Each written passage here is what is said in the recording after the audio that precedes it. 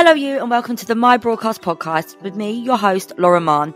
In this series, I'm joined by a bevy of brilliant babes to talk all things metastatic breast cancer, getting into the nitty-gritty of the challenging topics that we need to be speaking about but often don't.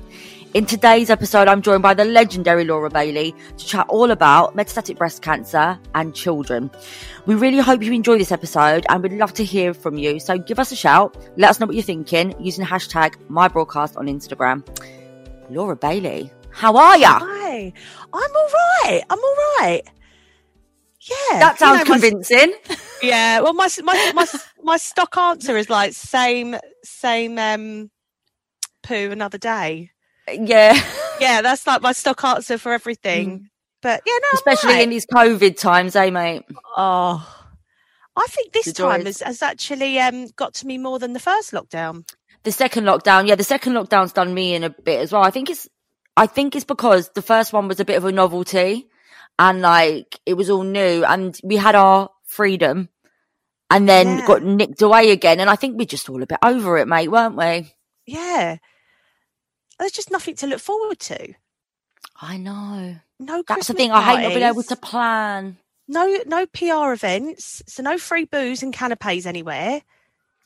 And that's what we live for, mate, isn't it? It's why we do this. We're not on Instagram for our greater good. We want the free canapes and booze, Laura. We want the Addison Lee sent for you. That's what I want. Exactly. Not Christmas.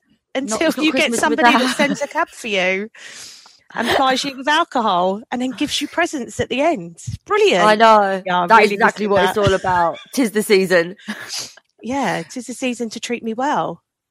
And it is also the season where, rounding nicely into today's subject, it's all about the kids, isn't it, really, Christmas now? I think of my got little ones and it all becomes about making sure they're having the best possible time ever. And it's really lovely to see them light up like a little Christmas tree. Yeah, that is true. This is like the most organised Christmas, though. I'm done. I've done it all. Yeah, I think everyone has because they just needed something to focus on, didn't they? So everyone was like, right, Christmas, box ticked. I've written all my Christmas cards. I've got more money than I've ever had because we can't go out. Mm. So I'm like, yeah, have whatever you want, kids. I'll make it rain for you all. I'm done. They're having the best Christmas. Well, before we get into talking about your wonderful children, babe, do you want to tell our listeners a little bit about you and your metastatic breast cancer experience and why we've got you on the pod, basically? I mean, that I can't answer, but I can tell you about me. So in 2017, I was diagnosed stage 3 inflammatory breast cancer. It had already gone to my lymph nodes. Fast forward, chemo, surgery, radio, reconstruction. I was hit with the news that it had spread to my bones. So, there started my secondary breast cancer journey. And my journey, and also my education on what on earth secondary breast cancer is, because I didn't know. I didn't really understand.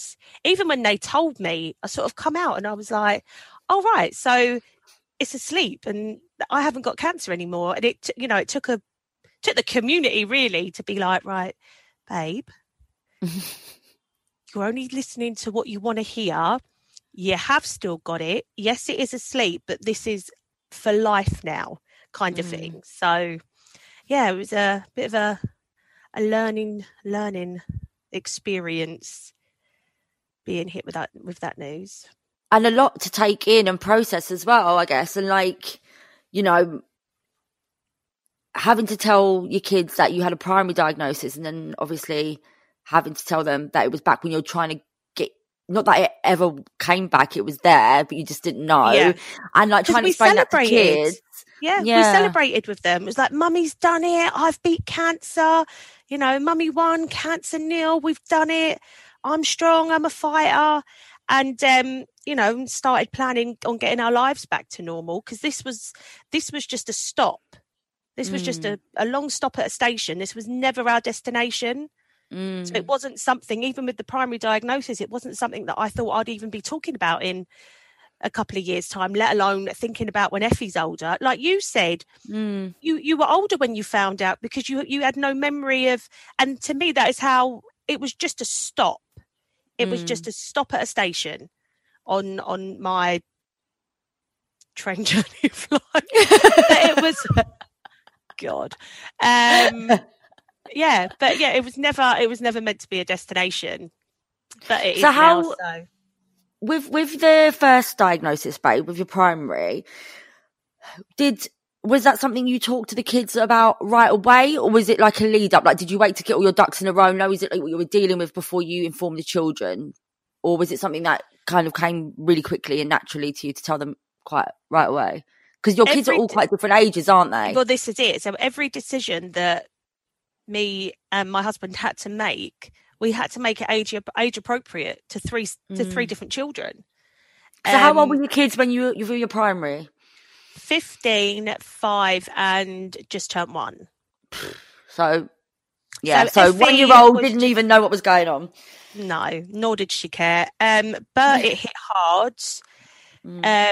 And yeah, I feel like for Mia, where Bert had the innocence of childhood and sort of like a certain not an ignorance, but you know, that naivety, because he only knew what we told him, where Mia being 15, she had the internet at her fingertips. He could Google and search and do all of that herself. So yeah, it was never like a sit down and let's have one family chat. It has been an ongoing chat. It's a chat that's never gonna run out of chat on that one. It's never going to be a conversation that we can ever close or get over. It just has to evolve as we evolve with what we've got. Was that when you first got diagnosed, and obviously again with the second, was the first thing that you thought of was, how do I tell the kids? Was that like... No, I'll be truthful. It was my mum, because my sister died when I was when she was 8 and I was 6. My first thought was, my God, my mum, she's gonna have to bury another child. But if it wasn't for that, for the bereavement, then they would have been, of course, my God. But no, if I'm honest, it was my mum. If it wasn't for the tragic death of my sister, my kids would have been 100%. And it's such a scary, scary subject, because you want to get it right, but at the same time, there's no right or wrong either. Yeah. So I was going to ask, like, did you, when you knew you had to tell the kids, obviously you knew you were going to have to tell them instant, but did you look into any resources to support you with that? Or did you ask anyone who had to do the same thing, someone who'd been diagnosed with a cancer and had to tell their kids? Or is it something that felt really kind of just like a maternal instinct, you knew what to do by yours? Primary was, I think, I got this book from, I think from Macmillan, like a storybook, and I sort of didn't, my treatment plan was very different to what this book, because everything was boom, boom, boom with me, where it was so advanced, I didn't get a chance to even think. So I was a bit like, we went through the book and it was called Mummy's Lump, but it wasn't really, I didn't really like not relate to it. It just didn't gel with me. So I think primary was definitely maternal. And then on the back of that, sharing my story and speaking to people in the community, I feel I got a better sense of how to now verbalise it to my children. So more of a joint effort. First time, I think, was just on me and my mothering. And second time was more of a joint community effort, because I then knew people. Yeah. Yeah. Because when I was primarily diagnosed, you either survive it, which I don't even like saying, because nobody gets over it, whether the cancer's in your body or not. It's not something that you ever can get over, or you die. There was that in between. It was just not on my radar at all that would ever be me. So it was just I can only imagine as well. Obviously, I'm someone who doesn't have bubbers yet, but fingers crossed, one day maybe. Little ginger ones, little ginger babies like my niece and nephew, which would be the dream. But I can't imagine, like, you have so much to get your head around yourself. Like, we spoke earlier in a different episode with Nikki Newman, and we talked about, a piece of advice she gave in regarding advice you'd give to friends is to look up the 7 stages of grief, because it is a bereavement. One of the first one of the first blog posts I ever wrote was on bereavement, because I had gone through bereavement counselling when I was little. I know I know the steps of bereavement, and I recognise them, the anger, the bargaining, and I wrote really early on about that. So it was a really, really handy thing so you know when you're bargaining, and you know when you're. I mean, that's the thing though. I got to the acceptance, and then got put back on my bum. Yeah. Do you know what I mean? Yeah. But no, definitely, I agree with Nick on that one. It is definitely to recognise your own behaviours as well, and actually what you're feeling is valid. Grief isn't just the loss of somebody. Grief is the loss of anything, and that's the life that you once thought you would have. Yeah. I just think about that process that you must have been going through, then having to like articulate what's going on to your kids. And do you think your kids went through their own kind of bereavement process in knowing that, or do you? Yeah. Oh, I think my Bert still is on the daily. He's the one I worry about the most, because he's such a deep thinker, and I think it's so aware in his little head that I'm still so poorly. It's not something that he can never seem to shake. Like if I have to tell him off, and he'll like come back at me, and then I'll say and I'll be like, right, that's it, leave me alone. And he'll come in like, Mum, I'm so sorry. I don't know, there's just always this little bit of sadness about him that I just feel that he's always thinking, I don't want that to be the last thing I remember of my mum being angry with me. Or he's hyper aware, isn't he? Yeah. Hyper aware, and hyper aware. We've spoken Which I don't know if it's a good thing or a bad thing, because I've always been so honest with him. So if I made him hyper aware, is that a bad thing? Should we, sugarcoat it a bit better? Like that's where you can get in your own head and start really, really beating yourself up. But then you just have to do your best that day. Yeah, I know your kids, I'm guessing, there's the shoulda, woulda, coulda, I guess. And actually, your kiddies better than anyone else, and you are who you are, and they know who you are. So if you did it differently, it wouldn't be authentically who you are. Exactly. And you probably wouldn't cope with it you wouldn't be able to cope your best self if you weren't giving the version of yourself that is true, I guess. Does that make sense? Yeah. Spot on. So in a roundabout way, you just have to stay true to yourself, and there isn't a one size fits all. You have to know your kids, and you have to know yourself, and that's a really hard thing, to really, really know yourself. Not a lot of people do. A lot of people, don't like themselves even. Now, I really like myself. I know that I'd want me as a mate. I like you having you as a mate, Laura, to be honest, Thanks. But it's taken me years to get to that in my head. And that was like pre-cancer. So again, I think that's another tool that has seen me quite solid through this whole deal, is that I actually quite I didn't when I was younger, but I got to a point in my life where I was like, do you know what? I'm a worthwhile person. Yeah. And then I get cancer. But so I think it's just really important to like yourself and know yourself, and then that's what you can portray onto your kids, because there is no way that you can stop a child hurting. There is no way that any of us can do this and stop our loved ones from feeling anything but the devastation that's going to come. And that cancer innately does to the people around you. Let's go back a little bit, Laura, to when you had to tell the kids. How did you tell them? How did you obviously, with their such different ages, did you tailor it specifically, like you said, to age range? And how did you tell them? And how did they react? Because they're all so different, aren't they? Yeah, Mia was, it was because she knew that's the other thing. She knew that I was going to get checked, because I didn't just, have just a little lump, and it was a whole deal. So she knew that there was something wrong. So with me, it was more of a fact of, mummy has got cancer, as opposed to it being like a bolt out the blue. But we just, but that was sort of like immediately, like when I got back from the hospital with the diagnosis.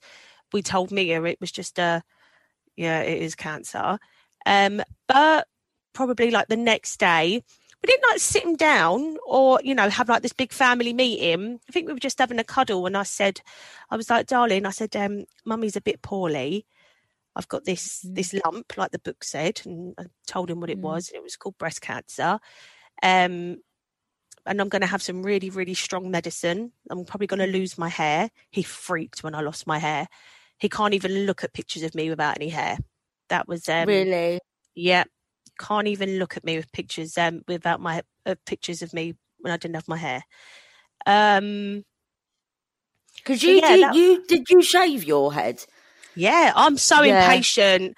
Impatient. I just wanted it off because I knew it was happening. I wanted it off, but I waited.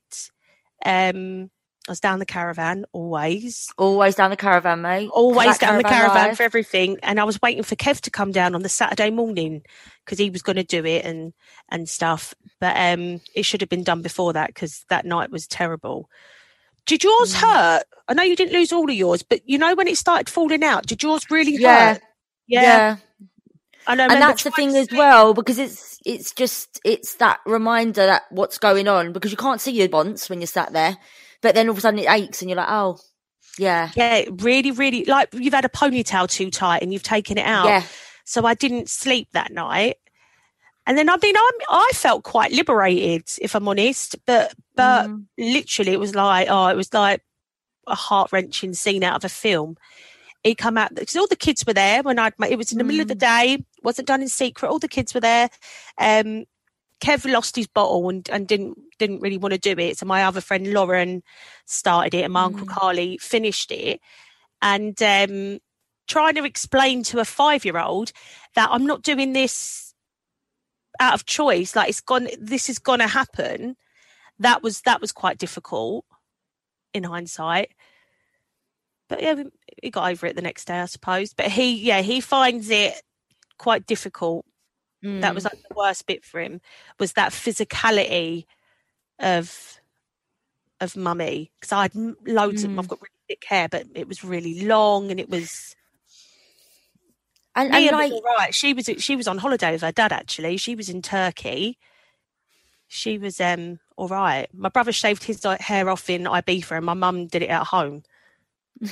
She worked down the van, which I was like, please don't shave your hair, mum, because every time I look at you, I'm going to feel bad. But she did it anyway. Bless her. What a woman. But, babe, it is that thing, as you said, like, it's a way of taking control, but it's not just you that you're having to think of. You're having to think of the kids' reactions to it. And, like, was that, in those moments, like, did you explain to Bert why you were doing what you were doing? Yeah, so I said that I have this medicine called chemo, and it was going to make me lose my hair. And he said, but why? So I tried to explain to him about cells, and how the chemo kills fast growing cells and hair grows fast. So I sort of gave him the scientific bit, whether he digested that at the time. But in my thinking was, in years to come, when we have this conversation, he's like, well, what did you tell me? Hopefully there'll be some sort of like muscle memory that, oh yeah, he knew from the beginning the rapid cell growth and what chemo does. And for me, that is just more important than being like, well, the baddie comes and the goodie comes, because I'm thinking, I think being a traumatized child myself, like with a bereavement, I've kind of got like this insight that don't talk to you. Kids retain more information than they realise. Give them credit. Give them credit. Like, they take a lot in, don't they? Yeah. And they process a lot as well. And it's like, if you're telling a story rather than telling the truth, they make their own story up, and it can become very confusing. I'm guessing. Yeah. For them. So probably, like, for you, I'm not saying there's a right or wrong way, but I think that's probably a really good approach to it, Laura, is that you're like, you can't assume to know how they're going to make the story in their head. So you have to be clear with them. So, and is that, by doing that, has there been many questions, or do they kind of get it? And do they feel comfortable coming to you with those questions? Do they ask a lot about stuff? They definitely feel comfortable. I think Mia would probably go to Kev before she broached it with me. Okay. Which I think is wonderful as a step-parent relationship. Yeah, no, we're really open. We're just a really open family. So, yeah, I'd like to think they would just come to me. Yeah. And what kind of questions are they asking? Because obviously at the beginning, it was a primary. Now, living with a chronic illness long term, there's going to be more questions. There's going to be stuff like that. Like, I mean, sometimes I have to remind them. Don't get it twisted. I sometimes have to remind them, like, come on now, mummy's not well. Yeah, give it a rest. Yeah, I mean, I'm never like, oh, mum's got cancer, leave me alone. But I do have to explain things. Like, obviously, I use a mobility scooter. The perfect example. Went to Market the other day to get some food, and then drove to Wimbledon Common to eat it with Bert, just me, Kevin, Bert. And he was like, have I ever been here before? I was like, how do you not remember Wimbledon Common? I practically grew up on that common. But and it was one of those, and I was like, I used to bring you here all the time. He went, well, can we come? Why can't we come? And I was like, because my mobility scooter wouldn't get round it. So it was like, do you know what I mean? It was like one of those things, something that I used to do all the time. Sunday mornings, we go Richmond Park, we go Wimbledon Common, we go exploring. I can't do that anymore. So his realisation of, I forgot about that. I forgot what I used to do with my mum, because obviously it's what you can't do in life just is front of stage, isn't it? Yeah. Especially when your kids are looking to do stuff. It's sort of like all the things that we can't do as opposed to all the things that we used to do. Does that make sense? Yeah. No, it does. Went off on one. No, that makes perfect sense. And again, it's those questions. It's those things where people think the questions are always going to be around treatment plans or, like what exactly is going on with mummy. Whereas actually the day to day, isn't it? And the living with the disease, the nuances of that. It's like things that, because there is so much change and transition for them, isn't it? Are there any other questions I ask you and you really have to think about how you manage it? Do you know what I mean? Are there any that throw you? Well, Effie trying to pull off one of her nipples was a high and low light. I was like, what are you doing? She went, well, why have I got two? You've only got one. I just want one. So I was like, bless her. Oh, she's only 4. And then I was just like, oh, but mummy had to, and I explained, this is what I mean. I explained a DIEP flap procedure to a 4-year-old. Acting out what they did to a 4-year-old in hope that when it's not a big shock one day, I don't want her to be an adult and look back and go, oh my God, that's what my mum had to go through, and feel bad that they never knew.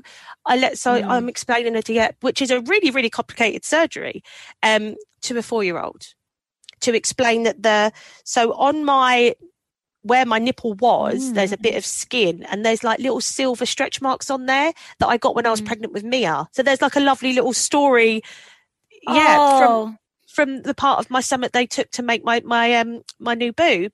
So yeah, the little stretch marks on there were stretch marks that I got when I carried Mia 18 years ago. Yeah. So even though it's a really horrendous procedure, there's still a nice little family tie to it.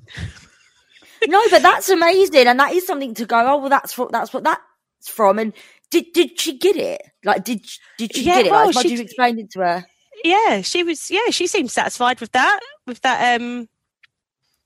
She was like, oh right, okay. So you're really like just open, upfront, honesty's best policy. Give it like you said, like you don't want any question marks hanging over them in the future, or you don't want them making up their own stories. For you, it's a case of, you got a question, I'm going to answer it bare bones. This is what it is, love. Yeah, because then, like you said, bare bones. Take it down to the bare bones, and then you've got room to rebuild. But if you're only just taking off plasters, and it's never gonna, you can't rebuild if you've not stripped it back. And as a unit, like, do you think that Bert goes to Mia with questions and that Effie might go to Bert? Do you think because you might not be privy to that stuff, but what do you think? Like, do you think? I think there's that amongst themselves there's conversation. Mia's had to step in and take charge of a situation and just explain that. Especially if I've just had a hospital visit or something and I'm feeling a bit under the weather, then there's definitely times where she will step in and be the adult, even though she's a legal adult, but be the adult in the situation and just remind them that this is how it is. Yeah. But because I wonder if they become support systems for each other. Do you know what I mean? Yeah, 100%. 100%. And because no word is off limit, there's no, I can't say this, or, can't say it's, there's nothing off limit. So again, they get to be so open and free with it because it's not one of those, I don't want to mention cancer. I don't want to upset mummy because of the cancer. Or, do you know what I mean? There's no words off limit. So there's no, you can say cancer. And it's not going to spark, a snowball effect in my kids either. If you mention breast cancer around them, they're not going to be like, is that what my mum's got? What? Do you know? They're not going to be caught off guard. Yeah. Okay. Have any of them ever come to you as anyone at their school and things like that? Because have they ever asked any questions that they've had to navigate? One of Bertie's friends, it must have come from the mother. But one of Bertie's friends was, he said, we was just chatting in general. That's how I pump my children for information. I have a conversation with them and don't ask them directly. Because I think if you ask a child directly, straight away, they're like, is this, they're looking for the why you're asking that. So but one of the kids at school had said, has your mum still got cancer? Yeah. So, yeah. And did he come to you and ask and say, oh, so and so said, or? Yeah, he was playing Fortnite and he was like, oh, so and so said, oh, has your mum still got cancer? And I said, what did you say? And he was like, well, yeah, I think. To which led to, Mum, have you still got cancer? Yes, Baba. Yeah. So that's the other hard thing is that, it'd be amazing if you could just sit round a table and have one conversation and let that be it. But the older he gets, the more he's gonna explore. He's like I said, back to Mia being 15, she had the internet, but he hasn't got the internet yet. Yeah, he only knows what I tell. I mean, he's obviously on the internet, but not like that. He's only got what we tell him. So you can kind of manage it a bit better. One day he's gonna find it all out. So I guess that's why as well for you, having those open conversations with the kids and being quite straight down the line with your answers.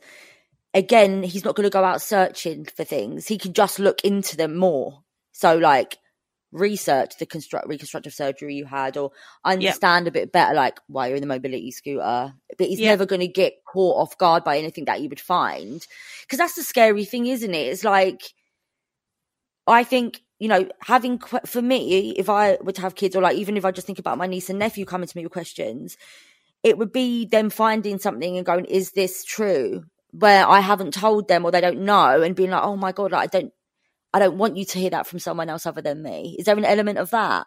So you are open with them so that they get it from the horse's mouth, so to speak. Not and Google. Also we're working towards no stigma around cancer and its treatments and stuff. And that's what, every day is a battle against breaking down stigmas and raising awareness. So then why would you put your kids on a back foot with it? Yeah. Because we don't want any shame or stigma. So why would you not be completely honest with children?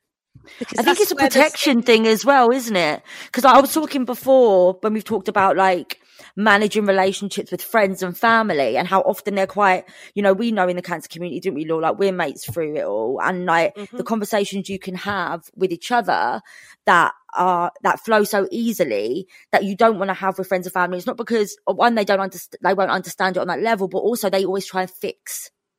They always try and fix things for you. And actually, sometimes you just want to be really down, or you just want to be scared, or you just want to have a really upfront conversation. And I'm like, with the kids as well, like it's that thing maybe as a parent where you want to automatically protect them.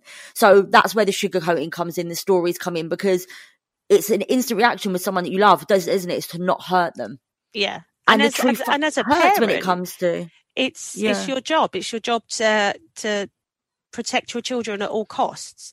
But again, because of losing my sister as a child, I think I've got quite a little, just an edge on it, to know that sugarcoating things isn't protecting. Yeah. In the long run. But everyone's got to, you know, if anyone listens to this and they're like, oh, but I'm not comfortable doing that, then that's, you know, that's absolutely fine. However, which way you want to tell your children is completely okay, and you're supported. You don't have to explain a Dieppe flap to a 4-year-old. Yeah. That just works for me. But whichever way that works for you on a day-to-day, that's how you've got to do it with your kids. And that's what you owe them. To my mum, like my mum had cervical cancer when she was 26. I was 5. And I still remember my mum had really long hair and she cut it short like mine. And I just remember thinking she looked really cool because she did. She had the great bone structure for it. Tina did. And I just remember she used to go to the hospital a lot for her tummy. Like, whenever I ask any question, but I was very aware that something was going on with mum. And she never lost her hair or anything like that. Like, she ended up having radiotherapy and it was a very different thing. But I was very aware at 5. And I probably always knew on some level something wasn't right, that was quite bad. And I can't remember a single moment. It's not like I saw my parents crying or anything like that. Do you know what I mean? It was just more a feeling and being emotionally intelligent as a child. Because kids they pick up on moods, don't they? You can't, like, you may not be actually saying, Dad's done my head in today, I want to boot him down the stairs, but they sense it, don't they? Oh, yeah, 100%. And I think the intelligence of children is something that is so overlooked in most things, is the emotional intelligence of children, and they're just not given enough credit. And the subsequent emotional manipulation of the adults in their life, because once they figure out emotion, they're like, know how to play on them. And I'm like, don't you start. My nephew's getting very good at that now. He'll ask for certain things in a certain tone, and I'm like, where have you got that from, mush? But yeah, kids. Yeah, like, children are not made of china. They are not these, you know, delicate little flowers. They're very, very intelligent, and we're born to evolve and adapt and to manage stuff. And if you take it away from them, or by shielding them from something, you're saying that this isn't something that you should process.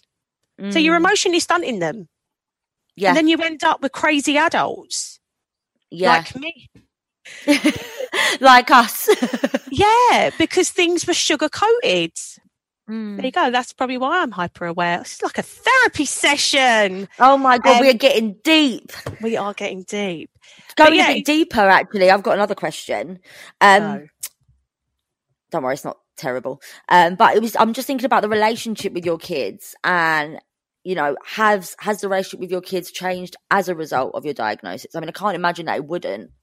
I mean, I don't love them any more or less. What I am very aware of, and I try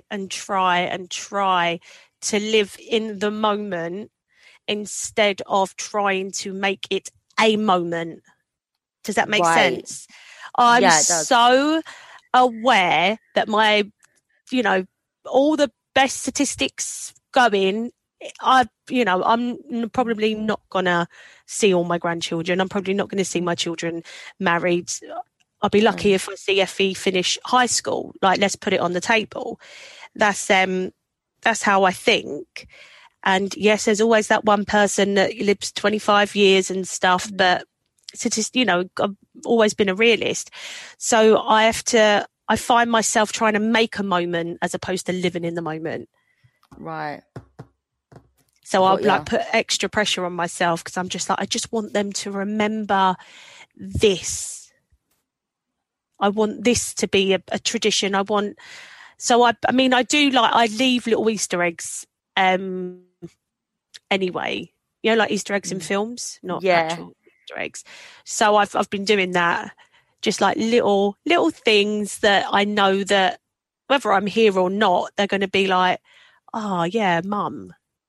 Yeah. Like if they a certain smell or a certain, you know, pancakes for breakfast, and I'm more aware of just trying to leave little bits of myself. Yeah. Because I can't bear the thought of them ever being like, oh, I can't remember what mum's favourite flower was, roses. Yeah. You know, just that's the gut wrenching part for me, is that knowing that you've got to start leaving bits of yourself, and not in a PS I love you kind of way, that whole romanticized that I wouldn't, I think it's quite not cruel, but that's not the way that I would do it.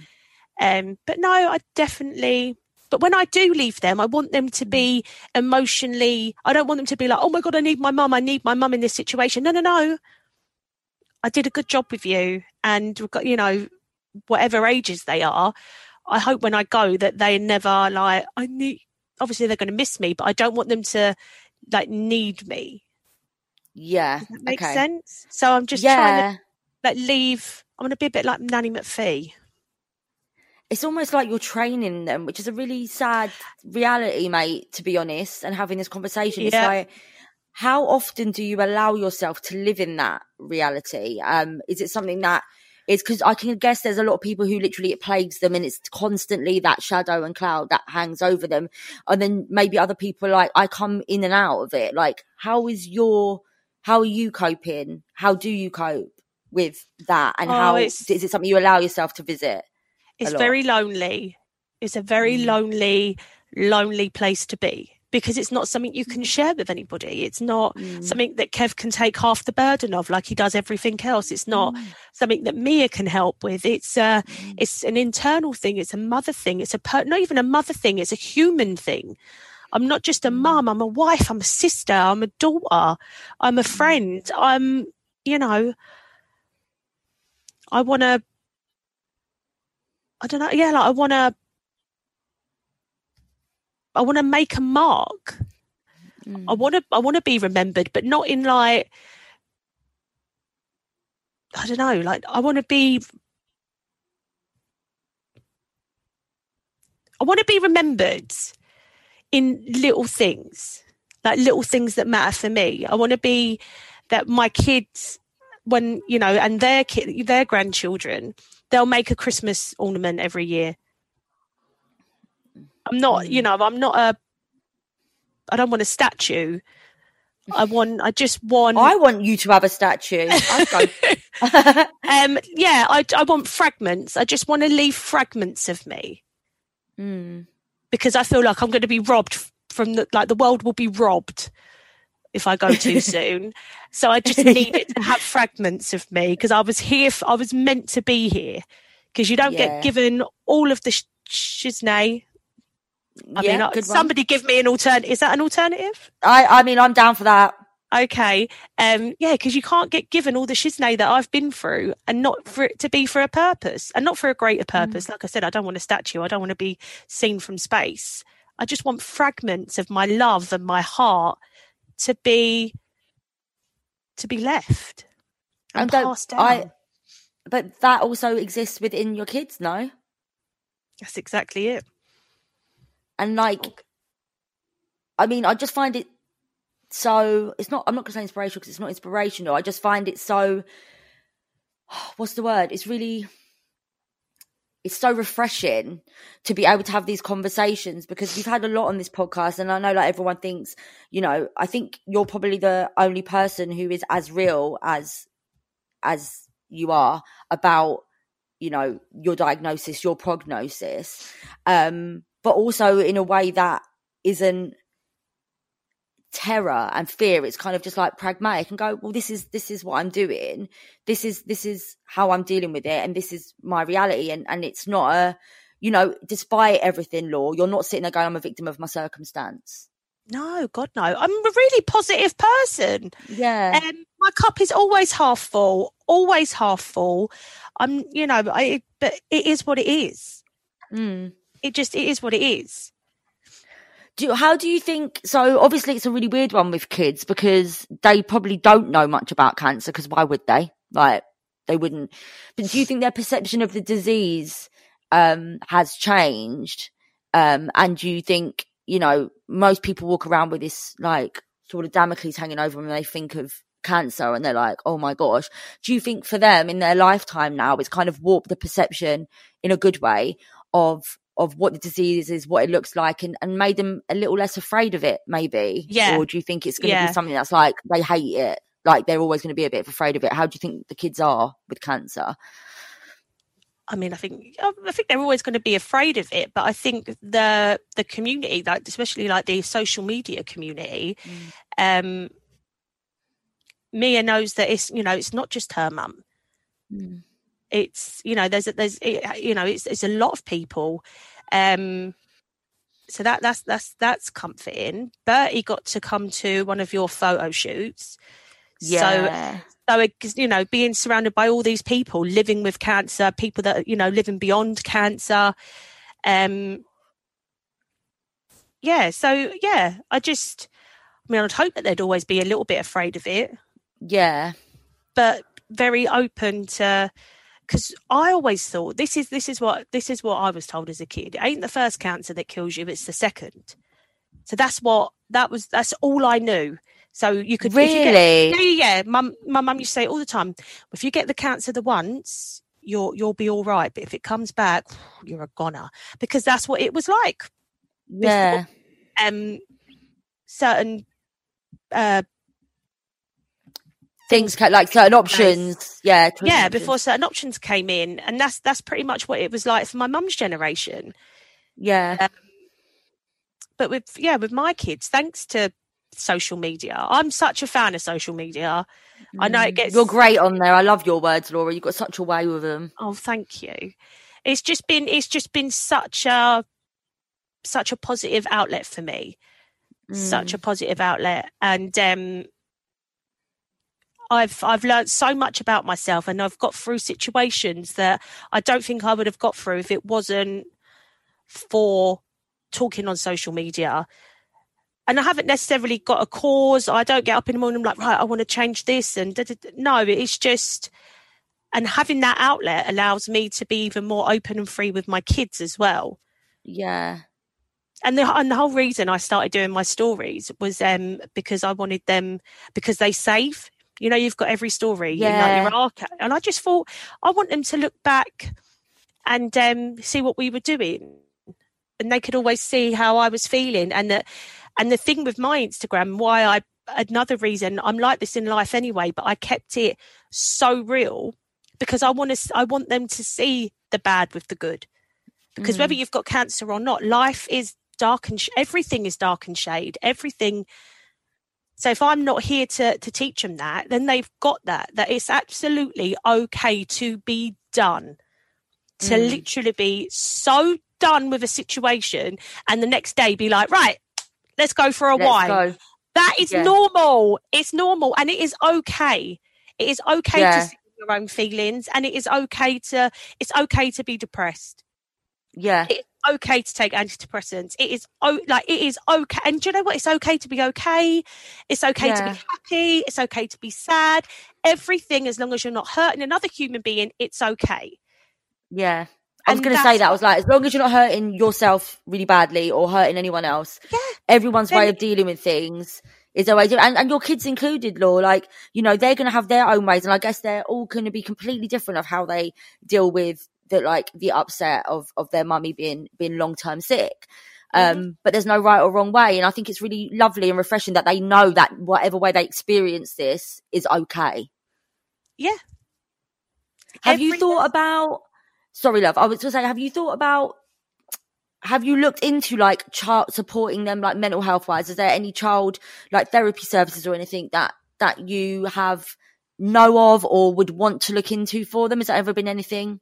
No, there? I mean, I looked it up once and there was like a centre over in North London, which was just, I find that there's lots of like resources, but then when you look into it, there's like, you know, bereavement charities, but when you look into it, it's like, well, what are you offering?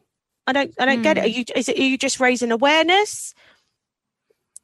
Because that's the other, I mean, the whole charity thing is that blew my mind when I learned about different kinds of like fundraising, research, awareness. So I get a bit, I feel like I'm maybe a little bit jaded. Nothing's as transparent as I want it to be. Yeah. Whereas you're quite a straight down the line, clear human. Yeah. When things aren't, you're like, ugh, frustration. Yeah, like, are you raising awareness for you know, sad children whose mummy's got cancer, or are you actually, how do I get my child in to see a therapist without having to jump through hoops? And, you know, I personally need it like given. Yeah. And it would be valuable, wouldn't it, to be able to have somewhere that, you know, that they've got the questions. You're clearly the type of mum, Law, that you've made it very apparent to your kids that they can come to you with anything and nothing is off the table.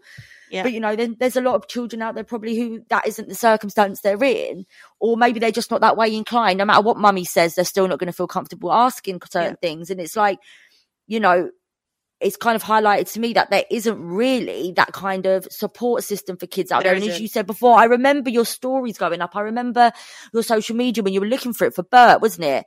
Yeah. And you were like, everything I find is after I have gone. Everything I find is after I have gone. What about the kids who are living? And there's so many people living long lives with metastatic breast cancer that this is an issue that's never going to go away. Society and hasn't caught up with us. That's how I feel. Society hasn't caught up with us yet. We're still written off, and not in a bad way, but it's like people just don't realise that, I don't know. Yeah. Society just hasn't caught up with us. Babe, and also I sit there and I think, like, all my mates and that I know that are living with secondary diagnoses, they've included. I look at and I think you guys all look better than I did when I was in my primary. Do you know what I mean? Like, it's not like what people imagine. It's not, you know, you wouldn't know. Like, it could be the person who's serving you at the checkout at the shop. It could be the person sat next to you on the bus. It could be your work colleague. It could be your nurse. It could be your nurse at hospital. Yeah, you just don't know who is going through what. And, you know, like you said, it is that perception of what cancer and especially a long-term illness would look like. That you're right, society hasn't caught up, but there is going to be this generation of kids now who have been closer to cancer than you probably want them to be at a certain age, but they're going to have a much better understanding and probably have a lot more kindness and empathy towards it as a result of that. Yeah, which is something you never want them to have to learn through cancer, I'm sure. No, I mean, I think there should be more emotional support for children as it is, full stop. And always have done, but even more apparent now that our kids are just not getting the outlets. They do this thing at my son's school called Elsa, nothing to do with Frozen, and it's like emotional thingy. And he's done it several times. He does colouring in with an unqualified person, and by unqualified, they're qualified to be in the school, but they're not qualified. I think like psychiatrist or like psychological services. Yeah, nothing like that. And what they do goes nowhere. It's just a tick. It's just a tick. Well, we've done that with this child, and it's like, well, I don't understand how there is no emotional support for my kids. Yeah, I don't understand. It really gets my goat that it then falls on the people that are suffering the most to then set up a charity, and it's just like, no, come on, government. It doesn't just have to be secondary breast cancer. It can be, you know, chronic anything. There just needs to be support for kids. Yeah, definitely. Because, you know, like, you know, if we can help them and support them through this difficult time as a child, you know, that as a human, it's not going to come back and bite so hard, you know, because who of us who haven't been through a trauma, you know, I still think back to my first ever experience of like death was really severe, and it was 2 people in the space of 6 months at 16 years old. I think back now, and I think since 16 years old, I've been hyper aware of my own mortality. That's not nice. Do you know what I mean? And you're probably the same from being a kid and having lost your sister. And you know, I've been attending funerals regularly since 1988. There is not a year that goes by that I'm not at East Sheen or Putney Vale, I'm telling you. That's where my nan is, East Sheen. Yes. My grandparents. So give them a wave next time you're there, Law. Yeah. But do you find as well, do you find any support from the other cancer mums? Like, are there people in the community who have children? Is it something that you talk to them often about what their kids are going through, and support each other in that respect about how they're dealing with things? Oh yeah, definitely. Yeah. I mean, not like an active WhatsApp group just about kids, but we're a lot of us that are in the same boat, that there is that support, that network, that, do you know what, you don't even have to say anything, but I know what. So if I put a post up about Bert or something, the feedback that I'll get from that, because sometimes people don't want to put their stuff out there. That's the other thing. Not everybody's like me. So it will take somebody to put something up, and you're like, oh my God, yeah, right. But I suppose that's the curse and the blessing of being brutally honest in life. Yes. Oh, well, you know, I'm team brutally honest. Sometimes I'm like, I wish I had a filter that I could flick on, but I don't think I do. I have found this conversation really, you know, as we know in cancer world, there's people that paint on smiles and bells and whistles onto everything. And this, I think, has been a really refreshing conversation about the realities of, you know, how it affects kids, and that there is that support that is needed. And I'm sure loads of parents who are going to be listening to this, Laura, will feel like, thank God someone said it. Someone is on my page.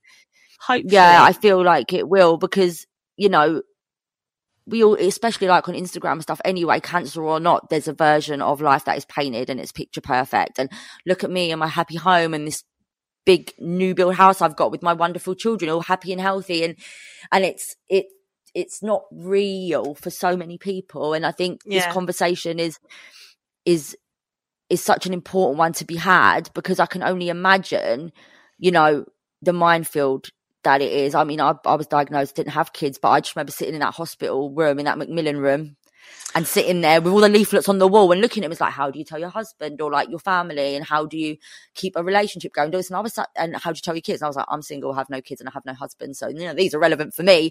But didn't that just make you feel worse though? Yes. Yeah. Because I was like, because you're at a life stage where you're not a fan of a leaflet. I'm really not a fan of a leaflet. I've never been given a leaflet, and I've read it and gone, I feel better.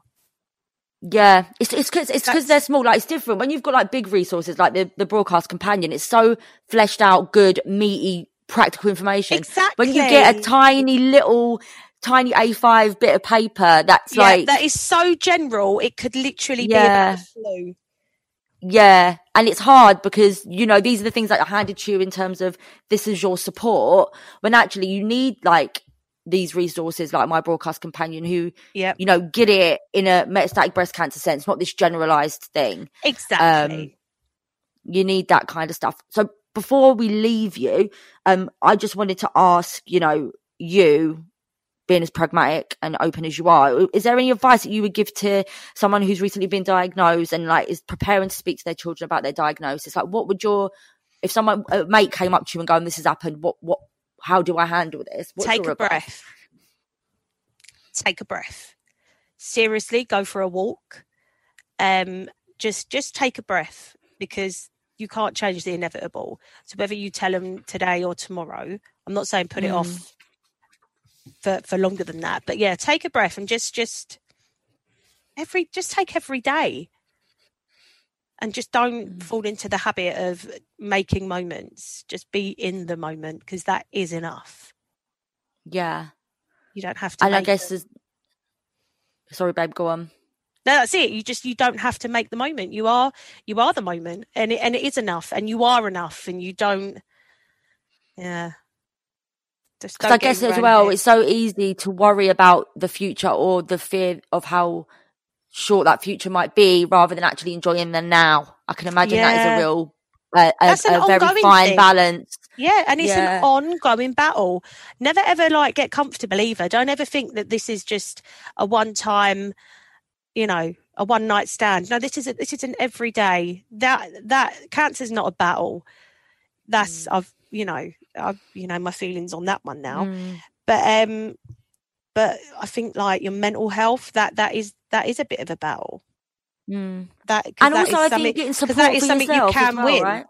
You can win. Yeah. You can win and have better days. You can lose, but you can win. So yeah, just take a breath. Just take a breath. Trust your instincts, and you are enough. Just you is enough for your kids.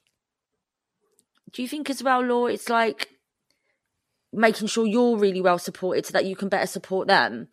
Because 100%. if you've got the right people and the right mental health support, physical support, everything around you as a system, which is you're going to have long term with the metastatic diagnosis, like you said, it's going to live with you. So if you get that support system in place, then in turn the kids are better supported because you're able to, be able to be the best that you can be in that respect. Is that 100%.